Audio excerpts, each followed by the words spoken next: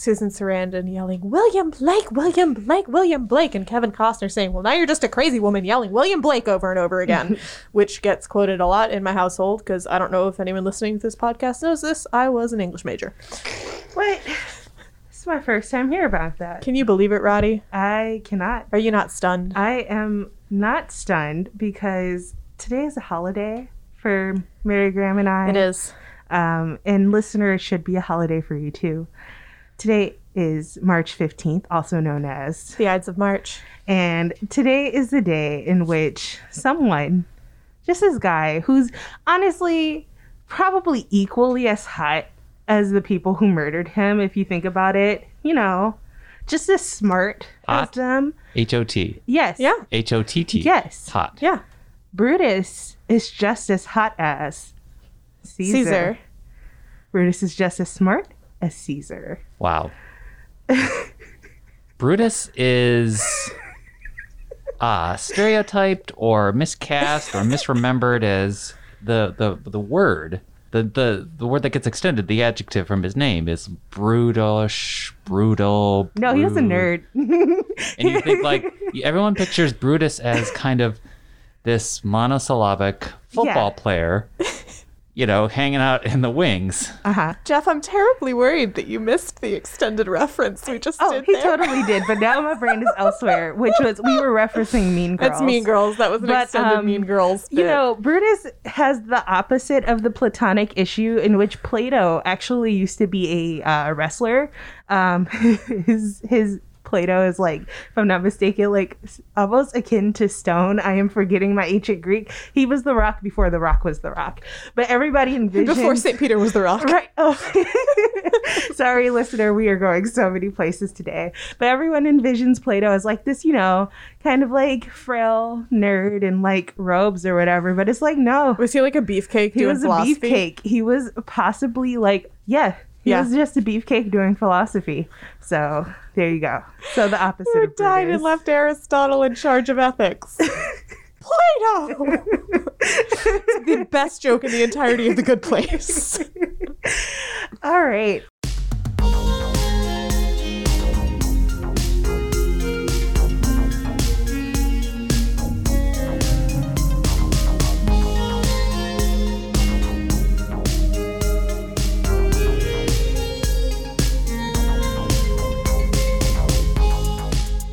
Well, see, the thing is, I learned everything about lexicon from Princess Bride. And when I hear about Brutus, and I know of the Brute Squad, I just think of him as a brute. I'm on the Brute Squad. You are the Brute Squad. Are the Brute Squad. To be fair, the original Brute Squad was just as ineffectual as the Brute Squad in The Princess Bride. Because, Mary Graham, how many people did it take to stab someone 23 times?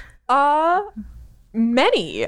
60 people were originally in on that group project, although clearly some of them didn't pull their weight on account of only 23 stab wounds. Yes. I just imagine like this mass text going out saying, are you going to be there 3 o'clock, March 15th, Facebook event. I invited you. Are we all coming? Or Brutus like having like calling the union meeting and being like, listen, we're gonna need some people to step up for bargaining committee. Oh my goodness. This is important. Did they use knives or daggers? Why? I feel like there's a pun coming. There really isn't. I'm actually just legit curious. And now I can no longer ever ask a question again because no one will ever trust me because everyone always thinks, listen, there's no point to my knife question. I'm so mad at you. We're so suspicious. He just said the pun. Sorry, I was too busy trying to think of it's a beautiful day in the Roman Republic and you are a horrible knife wielder. You are a horrible goose with a knife in your beak, except it you're would have Brutus. taken one goose to stab Caesar. One goose could have ended Caesar without any weapon. Have you met a goose? Who would win? The wannabe emperor of Rome or one goose? That is not a difficult question to answer. Jeff, what are we even talking about today? I'm going to cut all this out. So you today, always say that and then you never do.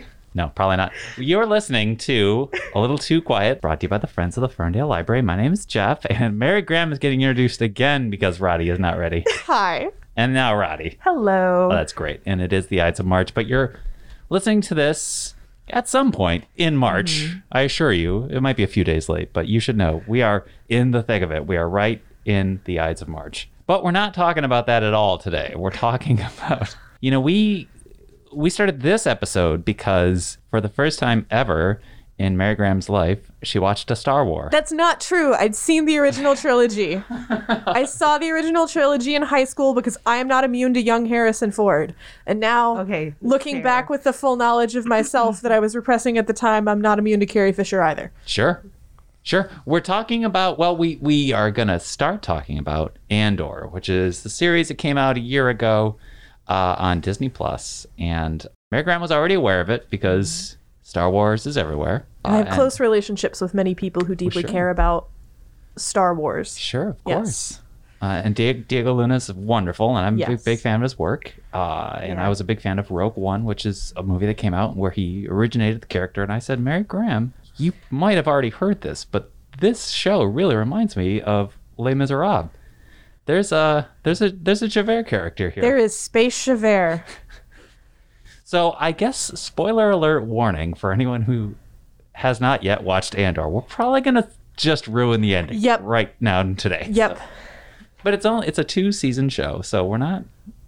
Actually, Rogue One will really ruin the ending, so don't watch Rogue One. Here's the thing, is that when Rogue One came out, and I heard very good things about it, but I was in college, didn't have a car, didn't really have a way to get to the movie theater, didn't care that much. And so was like, oh, it's nice that they made a Star Wars that is good. And then I didn't watch it. And then when I decided to watch Andor, I called up my partner, who's a huge Star Wars fan. And I was like, should I watch Rogue One first? And he said no. Good answer. And I'm probably going to watch Rogue One before season 2 comes out because, first of all, I love Felicity Jones. And also, I miss Cashin. I miss him. Yes. But oh my God, but the great thing, listener, is that even if you too have never deeply cared about a Star Wars, Andor is you don't have to know much of anything. Like, Mon Mothma came on screen, and I was visiting my partner the entire time. Like, we watched Andor completely through together. He'd already seen it, but like Mon Mothma came on screen, and I was like, am I supposed to know who she is? And my partner was like, okay, here's all the backstory there. But even if I had not had him there to be my little Star Wars encyclopedia on the other end of the couch, it would have been totally fine. So if you're like, oh, this sounds intriguing, but I really know nothing about this, because there's vast amounts of information about Star Wars, don't let this deter you. You don't have to know what the Force does not come into play in this series. There are no Jedi. There are no lightsabers that go voom. And as Glenn Weldon from NPR was very, very happy to note, there is no Tatooine. He is so sick of having to go to Tatooine in Star Wars stories. Instead, you get a 12-episode series about Space Moses. Moses in space. Because the more that I think about it, the more parallels between Cassian Andor and Moses I come up with. Here is an incomplete list. He is taken from his home and his people as a child and raised by a woman of another ethnicity with a name that is not indigenous to the culture he was raised in. He kills a member of law enforcement sort of by accident, but he's not particularly sorry about it. He comes from a people who make bricks. That is fair. I mean, that's more of his adopted people, but that's what Ferrix as a planet does. They makes the bricks. He helps engineer the freeing of a large number of people with the help of a body of water. And he does not want this job. Perhaps most importantly, like Moses, he really wishes that God/Luthen would call someone else. But them's the breaks. That is not what happens. Let my people go? Is that Moses? Yeah. So that's really when we're thinking about rebels and Andor being this quintessential rebel, really. Yeah. Reluctant, but still the end goal, let my people go. I mean, you think about Narkina 5, which the most arresting moments of the series for me were the episodes that take place in this labor camp, prison camp, a concentration camp. And with the realization, so much of this show is about the cogs of fascism. Like, much of Star Wars is this kind of grand epic adventure. Andor is not. Andor is about a kind of cringe guy from a dusty planet who works with junk, who at one point is arrested and sent to Narkina 5 for walking, for being on the beach at the wrong time. And the Empire sends him to prison for 6 years for that. Except it's not 6 years. You're never getting out. And it's at the realization that they're never getting out that Cassian Andor makes the point of no one is listening. Know what we can plot as freely as we want. They are not listening to us. We are beneath their notice and they do not care. And that is our power in this moment of doing everything we can to free ourselves. And this is why we want to talk about it, is as allegories, metaphors, what have you, when they're done right and not really done effectively. And I don't think it's been done effectively until Andor came along, and to a smaller, respectable degree, Rogue One 2 kind of got that ball rolling. Yeah. Because I remember having a conversation with Mary Graham about Star Wars, and she said it's space fascism. And I, in the back of my head, was aware of that. But George Lucas's treatment of it was so all over the place. Swashbucklers, westerns, samurais, religion, yada. Like, I would say the original trilogy actually doesn't care about space fascism that much. You know, I have not watched Andor, but I have watched all of the trilogies. The original, the middle, and the most recent. No, to be fair, actually, I resolutely stared opposite of the screen when Rise of the Skywalker was playing in the same room as me. So that is the only exception. But I will, like, just as like I haven't watched Andor, but I can also say, yes, that assessment is correct. I mean, and even in our villains episode, I was like, Darth Maul, like, changed me as a child, which, you know, I do love that character.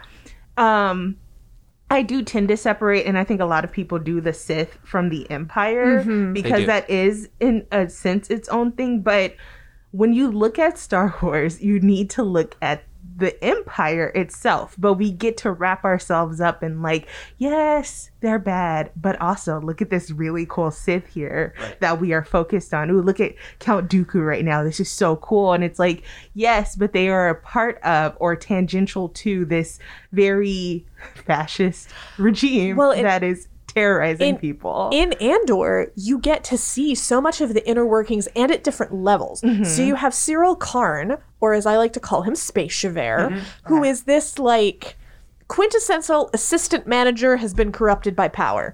And his introduction is him getting reamed out by his superior for altering his uniform. Because he's had it tailored, he's added some piping. It's very Hugo Boss designed, the Nazi uniforms. I mean, I'm really convinced that that's what it's a call out to, is that, like, fascists have good fashion sense on purpose, like, because it's meant to look cool. So he is trying to make himself look cooler, and is, you know, told by a person higher up than he is, what the hell are you doing? Now you're out of uniform. You've gone against regulations. And then you also have Dedra Meero, who's a woman very, very high up in the Empire, who is like, my notes here say, #girlboss fascism. Because so much of her story is about, like, woman in workplace with men. Yes. And also, she is trying to accomplish a surveillance state. Like, that is what she is trying to do. If I remember the series, I think the introduction is that she's at sort of a lieutenant-ish position, and there is still men above her who are kind of like, well, okay, try this. You can take care of it. Right. Let's do your best. Exactly. Condescendingly. And she takes it very seriously. And eventually you get Cyril kind of, like, I'm so eager to see where they go in season 2, because the place that those two end on is, I'm like, this is going to be twisted. Yes. Like, he becomes obsessed with her.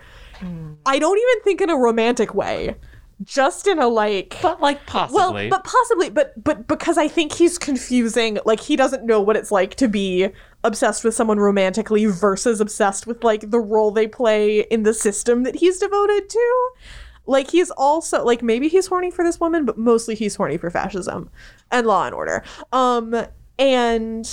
And she looks at him like he is dirt on the bottom of her shoe. They are on the same side, and she's like, you're an idiot and a fool, and why would I'm a lieutenant. I'm trying to, like, she is big picture fascisming it. So embarrassed for saying this, but it's very much like the beginning of a dom and submissive relationship. Oh, that's not embarrassing at all. That's exactly the thought. I was like, oh, okay. Someone desperately wants to be stepped on by this woman in her cool trench coat.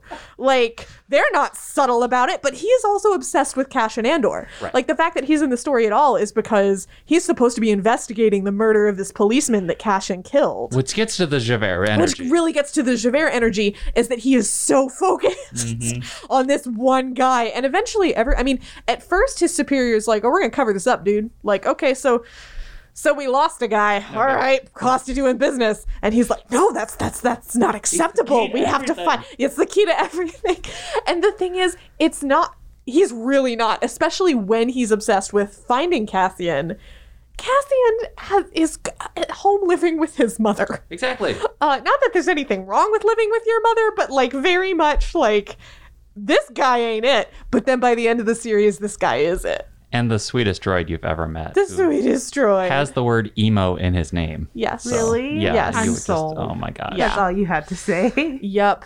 I also love that Andor is leftist infighting, the series. Yes. That's the episodes 3 through 6 really touch into that. Really touch into that. You have Stellan Skarsgård as, the kind of this recruiter who's not above a nice spot of blackmail to get people to join his side. Right. And yeah, occasionally you have him meeting up with other rebels, and they're talking about these subtle nuances in their approach to things that made me go, oh my god, it's like being at my Socialist Coalition meeting. You've got DSA glaring at PSL, glaring at the Trotskyists, and like ultimately we all want the same thing, but we're all fighting about how to go about it, which Andor has no patience for. He's like, oh my god, just like we're wasting time. Yeah. Let's just go blow something up. Let's go steal a lot of money. Exactly. He's a man of action. Yeah, and Jeff, I know that something that really struck you was Fiona Shaw's character. By the way, dear listeners, the cast list of this series is like, the bench is deep. Forrest Whitaker, we haven't mentioned. Yeah, absolutely. And so Jeff, I'm interested in what you have to say about Fiona Shaw's character, especially her sort of final speech. Well, the thing about George Lucas's handling is that he always just said it was all just quick table setting. Like, the Empire is here, they're bad. And when you rewatch that original trilogy, everything feels like it's already set up. The rebels are already financed, which they aren't in Andor. They already have their ships and what have you. It is just this good versus evil. This little band of rebels. They have all their jets. They're going to go. Everyone is on the same page. There is no infighting. There's no urgency. There's urgency. I mean, they do blow up a planet. Yeah. But also, like, everything's set up even down to the fact that there's one gaping flaw in the Death Star that we can exploit. Right. There's like the perfect shot will. The urgency of what Fiona Shaw is, the urgency is to communicate the messaging here. Like, folks, wake up. Space fascism is here. It's literally at your door. And I guess I had never, until I saw her monologue, appreciated, and then it was like scary and unsettling, appreciated how the Empire is this truly evil force that has their boots on the ground of every planet, not just the planet we're seeing, and they're invading everyone's lives. And then I was like, oh wait, I'm talking about a little silly fantasy show on Disney. This has happened in history. Human beings have experienced this. Why have I never actually been afraid of the Empire? It's because it's never been treated seriously. Seriously. Until Fiona just, oh my gosh, what an amazing actress. And when she says, it's like a self eulogy. It's a hologram, yeah. It's a hologram self eulogy. Farewell. It's a recording they play at her own funeral. And the Empire has agreed to let them play this recording. And she knows what to do when she's recording it. She's starting off very nice. Hello, everyone. Thanks for coming. And then it escalates. I am now a brick. Like the funerary rites of this planet are lovely. You're cremated and then your ashes are fired into a brick that's added to like a wall of the dead. And you help like physically build the community. And they have, I guess you could say, directly inspired from traditions you would see in New Orleans. There's a parade. There is music. Yeah, it's a homegoing parade. And that was especially poignant because I don't really feel like I've ever been able to touch into, every single planet has their own cultures, their own traditions, their own religions. It's because you spend all your time in Tatooine. And these have all been ruined by the Empire. Yeah. The fact you have to ask permission for a funeral march in a place where that never would. You ask permission. Right. So I thought she was incredible. So it really drove me out. And Stellan Skarsgård also gets a monologue 2 episodes before that. Oh my gosh, which is fantastic. Where he talks basically, I mean, in a way it's something of a mountaintop speech about I fight for something I never expect to see. That's right. The stakes. They both communicate the stakes to me. Yeah. In a way that I've never experienced before. And then Cassian has that fantastic line, I would rather die resisting them than die giving them what they want, which then Andy Serkis gets to repeat. And that's when I full on wept. But that touches into the die on my feet kind of saying. Yeah. So yeah, I mean, shout out to Tony Gilroy, who was the screenwriter for Rogue One and then who was the showrunner for Andor, who I did read a couple interviews with him where he was like, I had people looking up Star Wars stuff on Wikipedia for me. Like, he's like, I have a whole home library about the Russian Revolution. Like, all of my research was about historical events to base this on, to make sure I was getting the machinations of the politics right. And I'm like, Tony Gilroy, you genius. That's right. This is why you shouldn't trust George Lucas with things. Right. And this is why you're better at writing allegories than James Cameron with Avatar. But we're not going there yet, Roddy.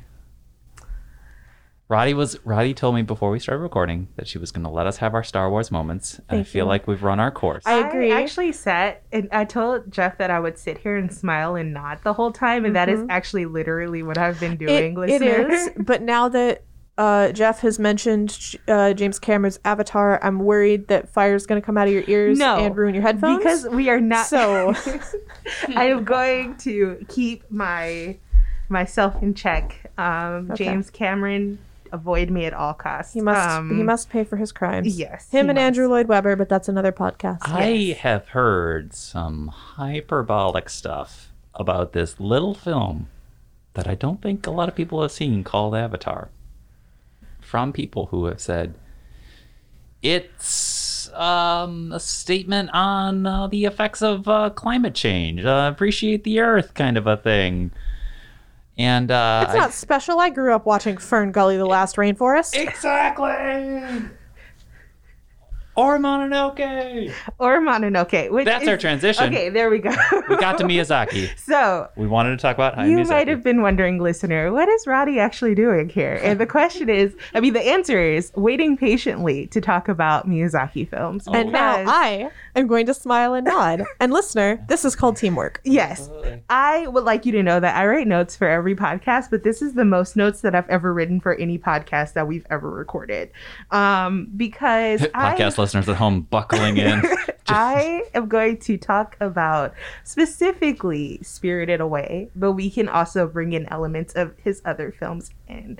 So, Spirited Away as an allegory. So there are very on the nose moments. There will be spoilers in this for Mary Graham as well as the listeners, but please watch this movie. It is actually one of my favorite movies ever. So there are spirits. There are spirits. Do they go in the movie away? Some of them do. Okay. And so, very many of them stay. And they stay because they are caught in the grip of Western capitalism. There we go. That is what we need to talk about. So, which is not we're talking about, the thing we're talking about today is effective communication of these allegories. and how you can be necessarily not so subtle with Fiona Shaw. But this is subtle. Spirited Away is extremely subtle, and I will tell you why. So if you've seen the movie over 100 times as I have, that is not an exaggeration. It stops becoming subtle over time. But I'm going to give a brief summary. So you have this young girl. Her name is Chihiro. She is moving away from her childhood home. She's 10.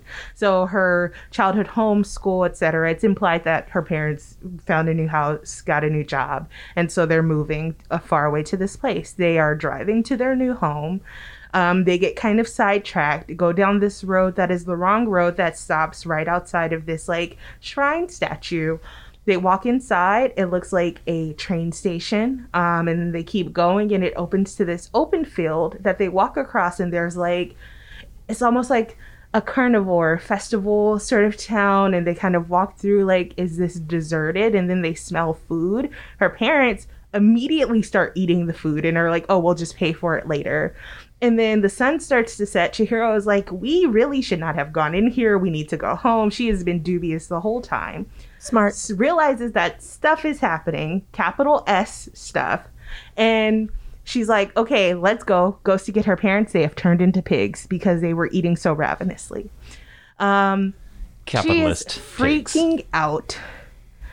This mysterious boy with colorful hair named Haku comes and feeds her something and is like, okay, I'm going to get you into this bathhouse as an employee. You just need to go through these particular machinations, etc. I'm very like roughly summarizing what's going on. She ends up in the bathhouse, meets Yubaba, who owns the bathhouse. The bathhouse is in a very traditional Japanese Eastern style. Yubaba is not. She is dressed in Western clothing. That is very important. She changes Chihiro's name to Sin and tells her that she can work in the bathhouse. And basically, Chihiro is trying to work to free herself and her parents to return home. And over time, she does manage to do that, while learning a lot along the way. That is the rough, spoiler-free summary. Now I'm getting into spoilers. So essentially, Yubaba represents Western capitalism. That is why she's in Western clothing. She is very much about where there's my money. Like, everything is about money. And so when Chihiro demands a job from her, she is required to give her one because that's like a contract with her magic. And she changes Chihiro's name to Sin. And the Chinese character for Sin literally translates to 1,000 in Chinese characters, if I'm not mistaken, which is actually just basically an employee number. So her identity is stripped away in losing her name. And also she starts to forget her name until Haku reminds her of what her name is. So this is all very important. So I'm going to now take everyone down a little history of economics lesson for Japan. In the 80s, much like in other areas of the world, Japan experienced this like big economic bubble where like things were looking great. You know, capitalism seemed to be the way to go. People were making lots of money. And then in 1992, that bubble burst real hard. And it is considered like the lost decade because it lasted from 92 to 2002, and Spirited Away came out in 2001. And there's even when they walk through the train station into the spirit world, essentially, her father has this throwaway line like, oh, this must be one of those amusement parks that they built in the early 90s. And then the economy collapsed and they all went out of business and got abandoned. And like he literally actually watched the Japanese and the English versions to make sure that this was directly translated. And it was. He directly acknowledges it. But that is once again a throwaway line at the beginning of the movie. So the way that Miyazaki sort of incorporates this throughout the film is like, yes, you have Yubaba, who's very obviously a capitalist. You have all of these spirits working in the bathhouse under her who obviously have these lofty dreams of one day leaving, literally buying train tickets to go somewhere, anywhere but here, essentially. And then you have these little other moments where there's this spirit that they think is a stink spirit. He's sludgy, he's disgusting. He smells so bad that someone is walking with fresh food and it rots in the bowl that it's in. And he's gross, but they're like, okay, we have no choice but to serve him. Hopefully he will pay us because we can't get rid of him. A lucrative client. A very potentially lucrative client. So they don't like Chihiro because she's human, and they all know that she's human. So they're like, oh, she's going to take care of this client. So she's doing her best. There's this other spirit named No Face that she let into the shrine, the bathhouse. She wasn't supposed to do that. We'll get to that later. And he helps her steal bath tokens to get like the special washes and things like that. So she's doing her best, and then she touches the spirit's side, sludgy side, and she feels what she thinks is a thorn. And then Yubaba, of course, is like, interesting, potential for money here. And so literally the entire bathhouse gets involved in pulling this thorn out of the spirit's side, but it's actually the handle of a bicycle, because as they continue to pull, all of this like waste comes out of the spirit, and you realize that it is a water spirit who has been polluted. It's a river spirit. And so he flies off, quite literally, because oftentimes water spirits, rivers, etc. are represented by dragons. So he is essentially an Eastern style dragon. He flies off, leaves gold everywhere. So very lucrative, very like Yubaba is like, yes, ours. This is what we wanted.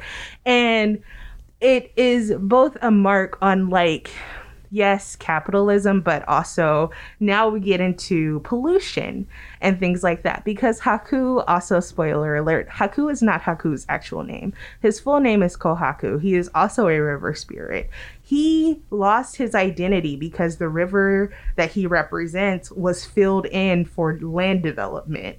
So it's about the natural world, how capitalism and greed kind of pollute and destroy and erase the identity of the natural world, which are things that we see all the time anyway.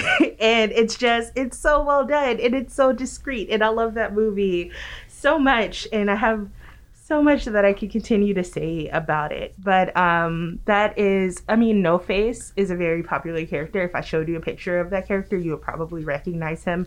Has literally a mask for a face, no voice, until he starts to consume other spirits, and they allow him to take on a voice in a more, I don't want to say corporeal form, but at the same time, yes. He literally grows as he consumes people, as almost like a direct representation of capitalism. Who would have thunk? At the end of the story, Chihiro does pass the test that Yubaba places in front of her of picking out her parents from a group of pigs, essentially to say, oh, these are my family, and they do get to return home. And it is about losing one's identity in the face of greed and the constant striving for economic gain. It is about, I mean, to an extent, I am not a Japanese historian. I am also not an economist, so this is my opinion, but it is in a way about a nation losing its identity while pursuing this more Western ideal, aka capitalism, and, you know, what that did for the fabric of Japanese society. So you have this, like, there are a lot of Western studies specifically who were like, yes, that lost decade was horrible for Japan. And, you know, and it was. I don't want to like downplay that. But if you talk to a lot of Japanese historians or look at their economists who do studies of that time, they're like, yeah, that was a bad time financially. But you know what? Older people, women and children reported that they were much happier during that time because to counteract the effects of that economic downturn, we invested a lot into social welfare. And so I don't know, just were like, what if we take care of the people? And that happiness, the people who reported like, oh no, like I did not personally feel, or what are the words I'm looking for? The statistics that showed that there was no downturn in like personal happiness during that time. It was the opposite during the 80s and during the economic boom and all that fun stuff. And it's just like, yeah, how much more on the nose can we possibly get? But I am just saying the very, very quiet parts out loud. When you are watching this movie, that is not the most evident thing. Also, I think this movie has one of the sweetest, purest love stories ever told. I'm going to read a quote from the movie because it makes me cry every time when I watch it. I'm not going to cry now. But Haku says this after he wakes up from he was really injured and he kind of lost consciousness, and Chihiro went off to go try to find a way to help him.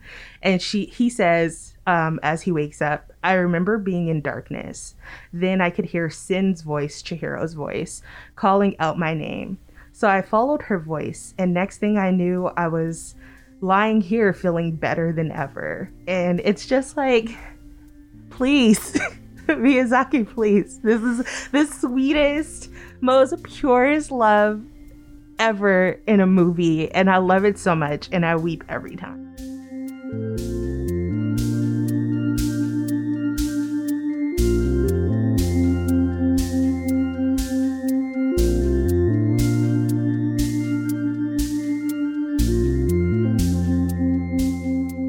But yeah, that is the short version of all of my notes about Spirited Away. Listeners can confirm Roddy is crying.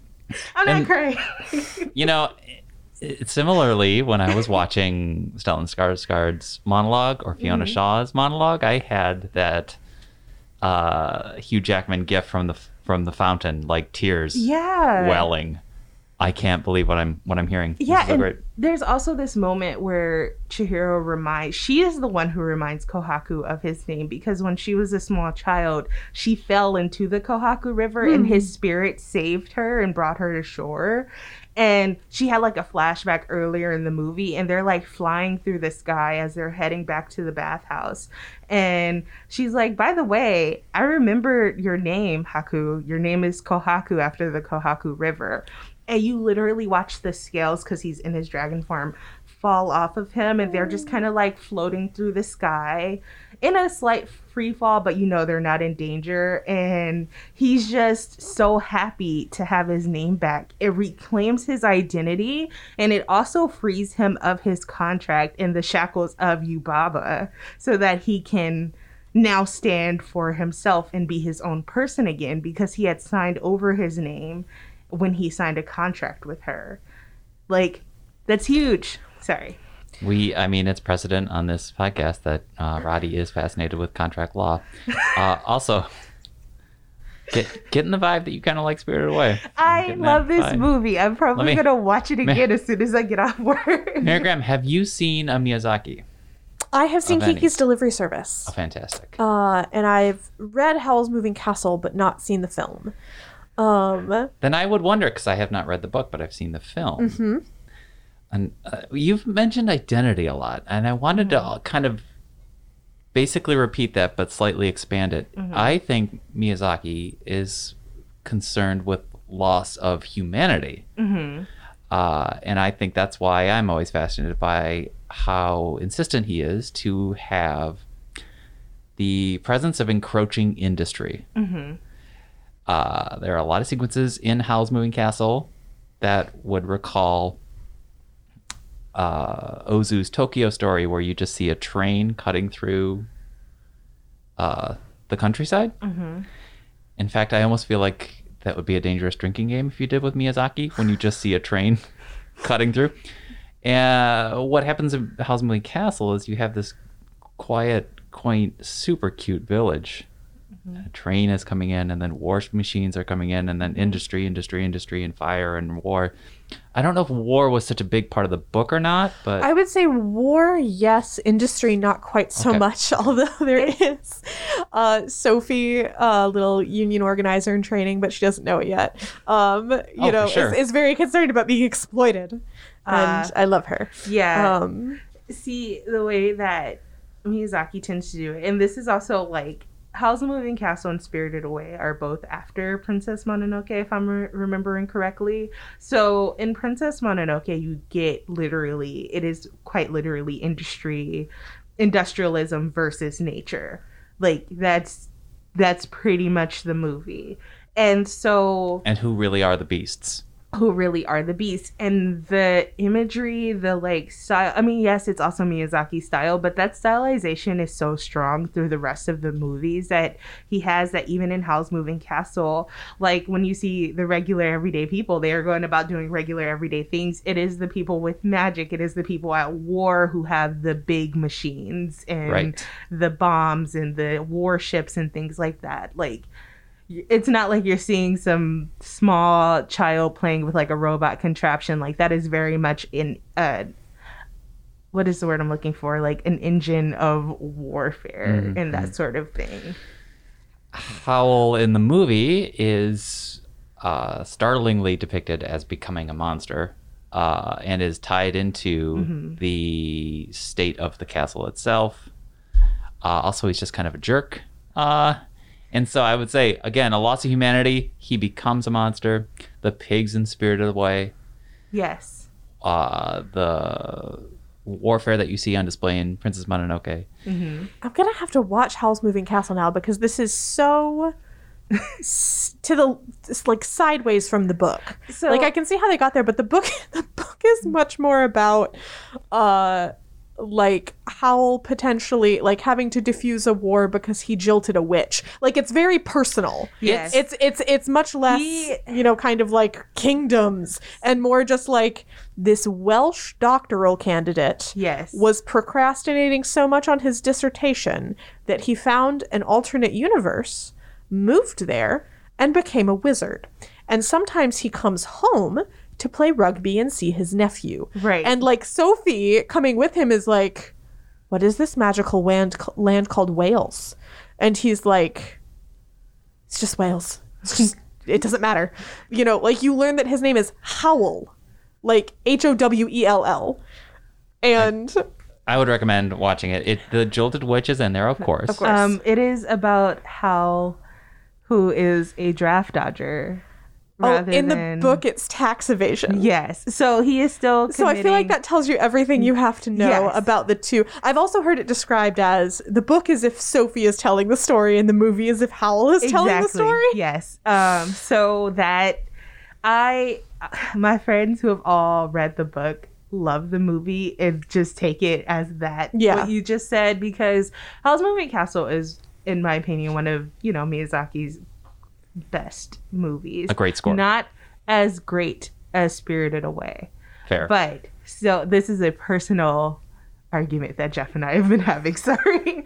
But it is Miyazaki saying, okay, we are actually going to lean into the war side of all of this. It's startling imagery. There are warships, there's firestorms. It's just intense. And you see it happening, literally raining down on the everyday people. It's not like you see the war from the perspective of the soldiers on the battlefield. You see it from the perspective of the civilians that are caught in the midst of all of this.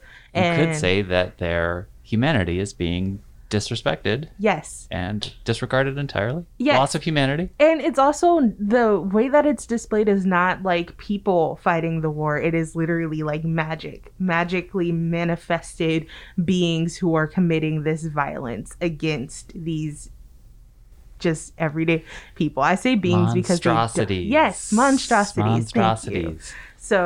So I think I have now decided that my favorite Miyazaki film, I had it at number 2. I am now switcherooing. And I am now moving Porco Rosso up to number 1, which also touches on loss of humanity, war, toxic masculinity. It has a pig. Who is the real man after all. Who is the real man. It is, but it's also this great point that's made about the overglorification of war. There's a character in the dubbed version. You get to hear the voice of Carrie Elwes doing this voice, who is a glory hound and thinks war is the greatest thing ever and wants to just be the best pilot. And you have Porco, who's probably on the verge of becoming a full-on pacifist and doesn't believe in war anymore. And in the movie, it's supposed to be right after World War I. But it comes out in the early 90s, and Miyazaki was like, hey, look, the Gulf War is starting up right now. We have to be mindful of how horrible war is, I think you are losing sight of this. That frankly also reminds me of Tolkien, because it's for someone who hasn't actually managed to get through all the Lord of the Rings books. Lord, do I know a lot about Jonathan, Rolkin, Tolkien. And including the fact that, like, you'll notice sometimes that, like, when he wants to describe landscape bad or something terrible happened here, he talks about how there are no trees. Like, no trees can grow here. And when you remember that he served in the First World War, and you look at photos of, like, where the Battle of the Somme took place, like, completely deforested. Or he'll talk about, you know, like, there's trenches everywhere. Like, that man was like, I have been to this place. I'm slapping my forehead, and listeners, they're both looking at me and wondering why. I just remembered that George Lucas once clumsily attempted to say that Star Wars A New Hope was some sort of reaction to the Vietnam War. And I have to imagine that he's suggesting that the rebels are the North Vietnamese and the Empire is America. That is what I have heard that too, and I feel like that is the general understanding of what he intended. But because this is 77. Is that the way that people understand it today? Absolutely not. No. So, I mean, if you think about how people talk about a lot of these things, just to take it back to Star Wars, everyone wants to be a Jedi. Not me. Everyone wants to, like, they are like, everybody wants to fly an X-Wing. We are the Jedi. I'm using the Force. I'm doing all of these things. And I hate to sound like the person who calls people sheep, but for the most part, most people are actually clones. Like, they are born into this system. They literally can't recognize. Or you're Cassian Andor out on a planet that the Empire simultaneously doesn't care about, but is also happy to crush. I mean, yes. The same way that I think Colonize. about how 85% of medieval people were peasants, and so we should all be writing more historical novels about peasants, please. That's genuinely fascinating. Please give it to me.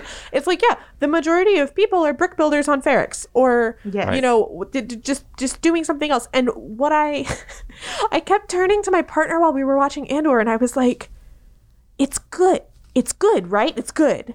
It's too good. It's too good. Like, it's too politically aware. It's too nuanced. It is, you would never mistake, like, there's a scene towards the end of the season that has to do with, like, the riots surrounding Marva, Fiona Shaw's character's funeral. And there's a young man who's been peripheral for most of the series, but he's the child of, you know, the man who runs the junkyard who's been tortured by the Empire. And this kid lobs a bomb across the line into the Imperial forces.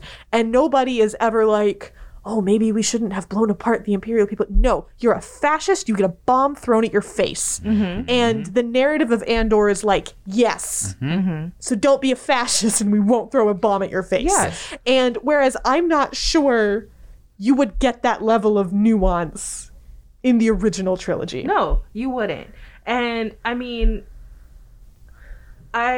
so here's the thing. And Jeff, I'm just going to take it back to Miyazaki really quick, too.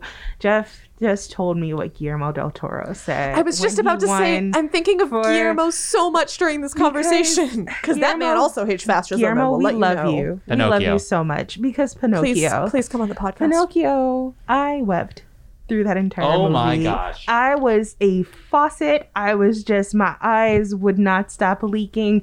And Guillermo del Toro, I looked at Maurice while we were watching it together, and I looked at him and I said, finally, someone other than Andor, apparently, who's not afraid to say the quiet part out loud. I was like, you cannot mistake what this movie is about. You cannot. Guillermo does not allow for that, which is why I respect him so much as a director. Because what did he say during his acceptance speech? That animation, what he made sure to drive home is that animation is cinema. It is not a genre. Right. Yes. And this is one thing that I tend to like about, you know, typically foreign animators, foreign directors specifically, is that they treat animation not as like, okay, this is for children, or like this has to be watered down. If you ask me, I don't think any of Miyazaki's films are watered down. I think that his metaphors are settled, but that does not make them unsophisticated. They're just subtle metaphors, which, you know, as you grow, you will grow into understanding them better. Guillermo, same deal. Not subtle with Pinocchio, but he still is writing a movie for that is not just for a younger audience, but speaks to a younger audience. And I feel like that is something that more adult films, or like films that are just not even remotely accessible to children, they don't achieve that nuance. They don't know how to balance on that line. And that is why I tend to really laud animation in terms of like filmmaking, because these directors, Miyazaki, Guillermo, like, and I can think of a ton of other Japanese directors off the top of my head. They know what they are doing.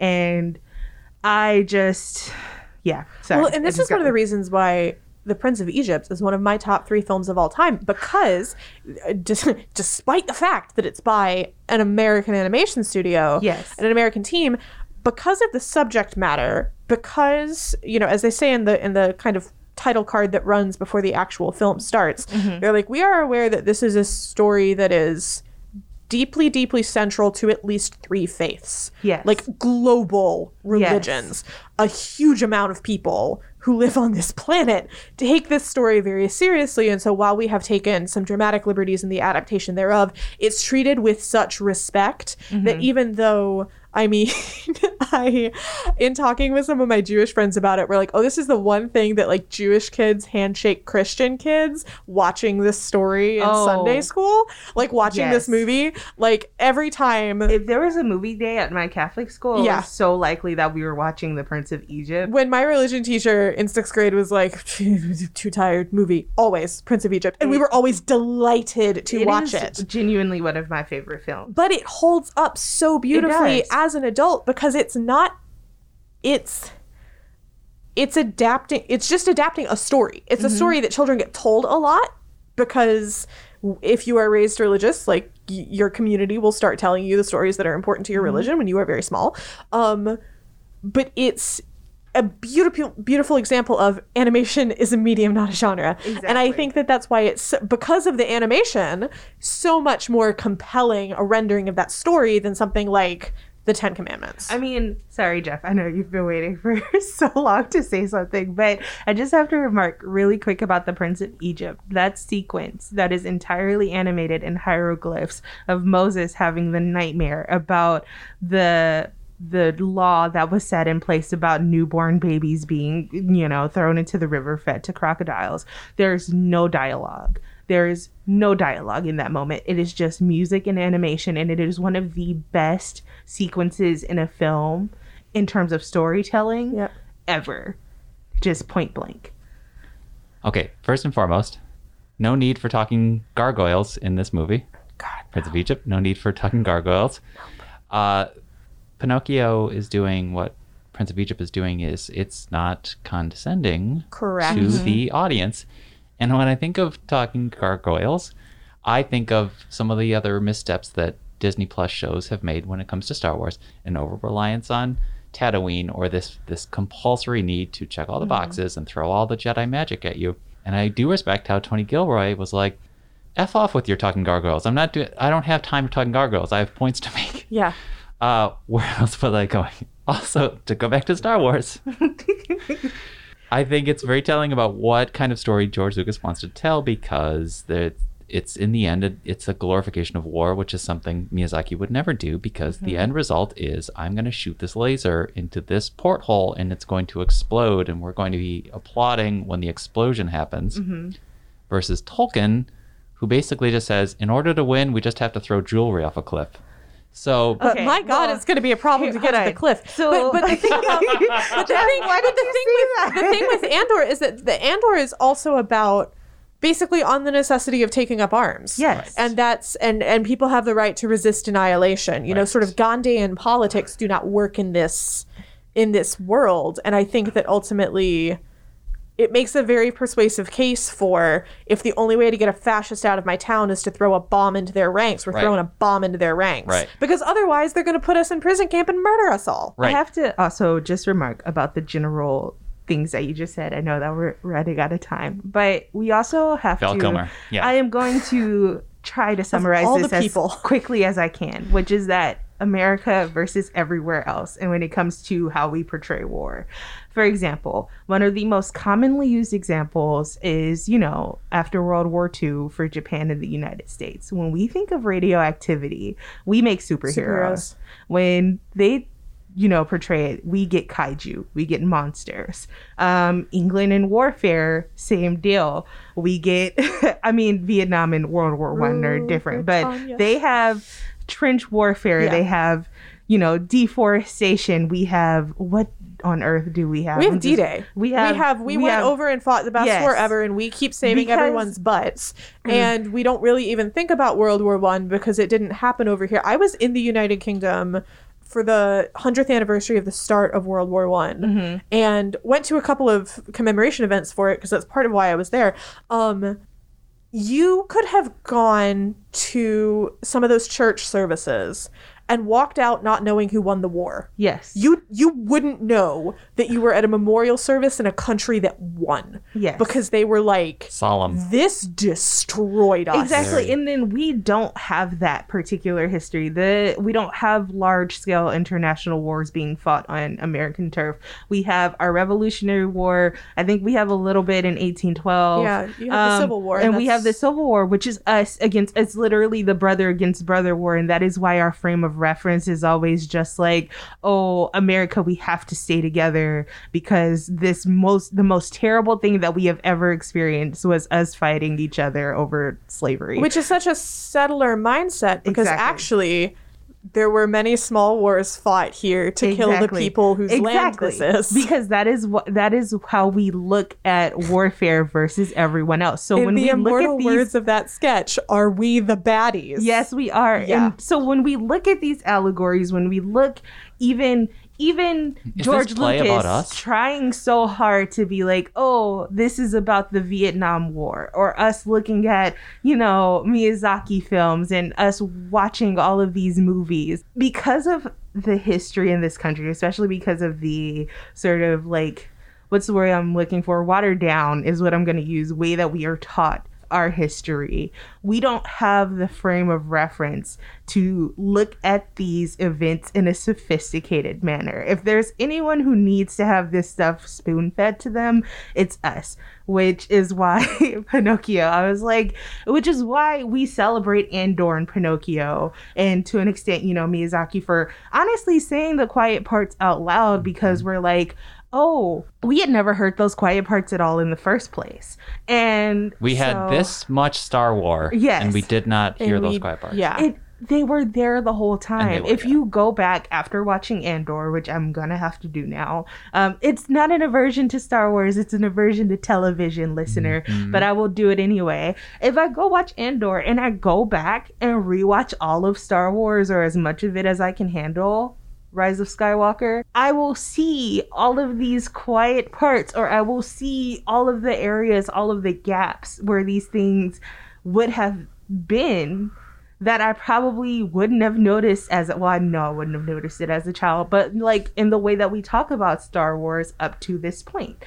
And heavy sigh is where I will end. Where I would like to end is, art is political and it is not frivolous. Listener, especially if you are in the United States, perhaps you will watch Andor and look around and say, gosh, those law enforcement movements, just even the way that they walk down streets, look scarily familiar. I feel like I've seen that on TV, on the news in my own home. And part of art is holding up a mirror. Yes. And is to help us recognize when it is happening to us. Right. Because it is happening to us. And that's why I think Del Toro takes his job so seriously, which he should. Yeah. And why his art is so good. And I think it's why Andor is good. And I personally recommend the Shot Chaser combination of Andor and then the Prince of Egypt. Yes. But yeah, pay attention to these things Yes. in the art that makes your brain go brrr, Yes. and Yes. then pay attention to what you are seeing around you. Yeah, I mean, just one last thing, because we are lucky here to have so many frame of references. Like, I mean, I'm thinking about where I was raised and who I was raised by, and I was like, oh yeah, I was just basically raised by like Black revolutionaries in Compton, California. Like, of course, I'm like, oh yeah, I'm lucky enough to like, oh, I could see where that's coming from because, you know, I had that background. But like, if you are just a general person, like, who especially doesn't necessarily come from, I mean, good luck finding someone, but from a place that America or the UK has not colonized because you are native to either of those places, or not native to America. But anyway, if you are like from those places, then you wouldn't notice these things. Whereas, you know, I probably will watch Andor and be like, oh yeah, I relate to Cassian quite a bit, actually. Yeah, I mean, actually, I do have to say, Space Moses, not original to me, original to a friend of mine who is Jewish and watched Andor and went, it's our guy. Yeah. It maps quite well onto our guy. Right. And that's, I love art. God, I love storytelling. And this is, to bring it back to the intellectual freedom of it all, because librarian, this is why they're frightened. This is why they want those books off shelves. Because somebody, it's not just about the gay kid looking at the book and saying, that's me, although it is definitely about that. It's also about people looking at these books and going, wait a minute. Wait a minute, ... Where have I seen this before? Where have I seen this before?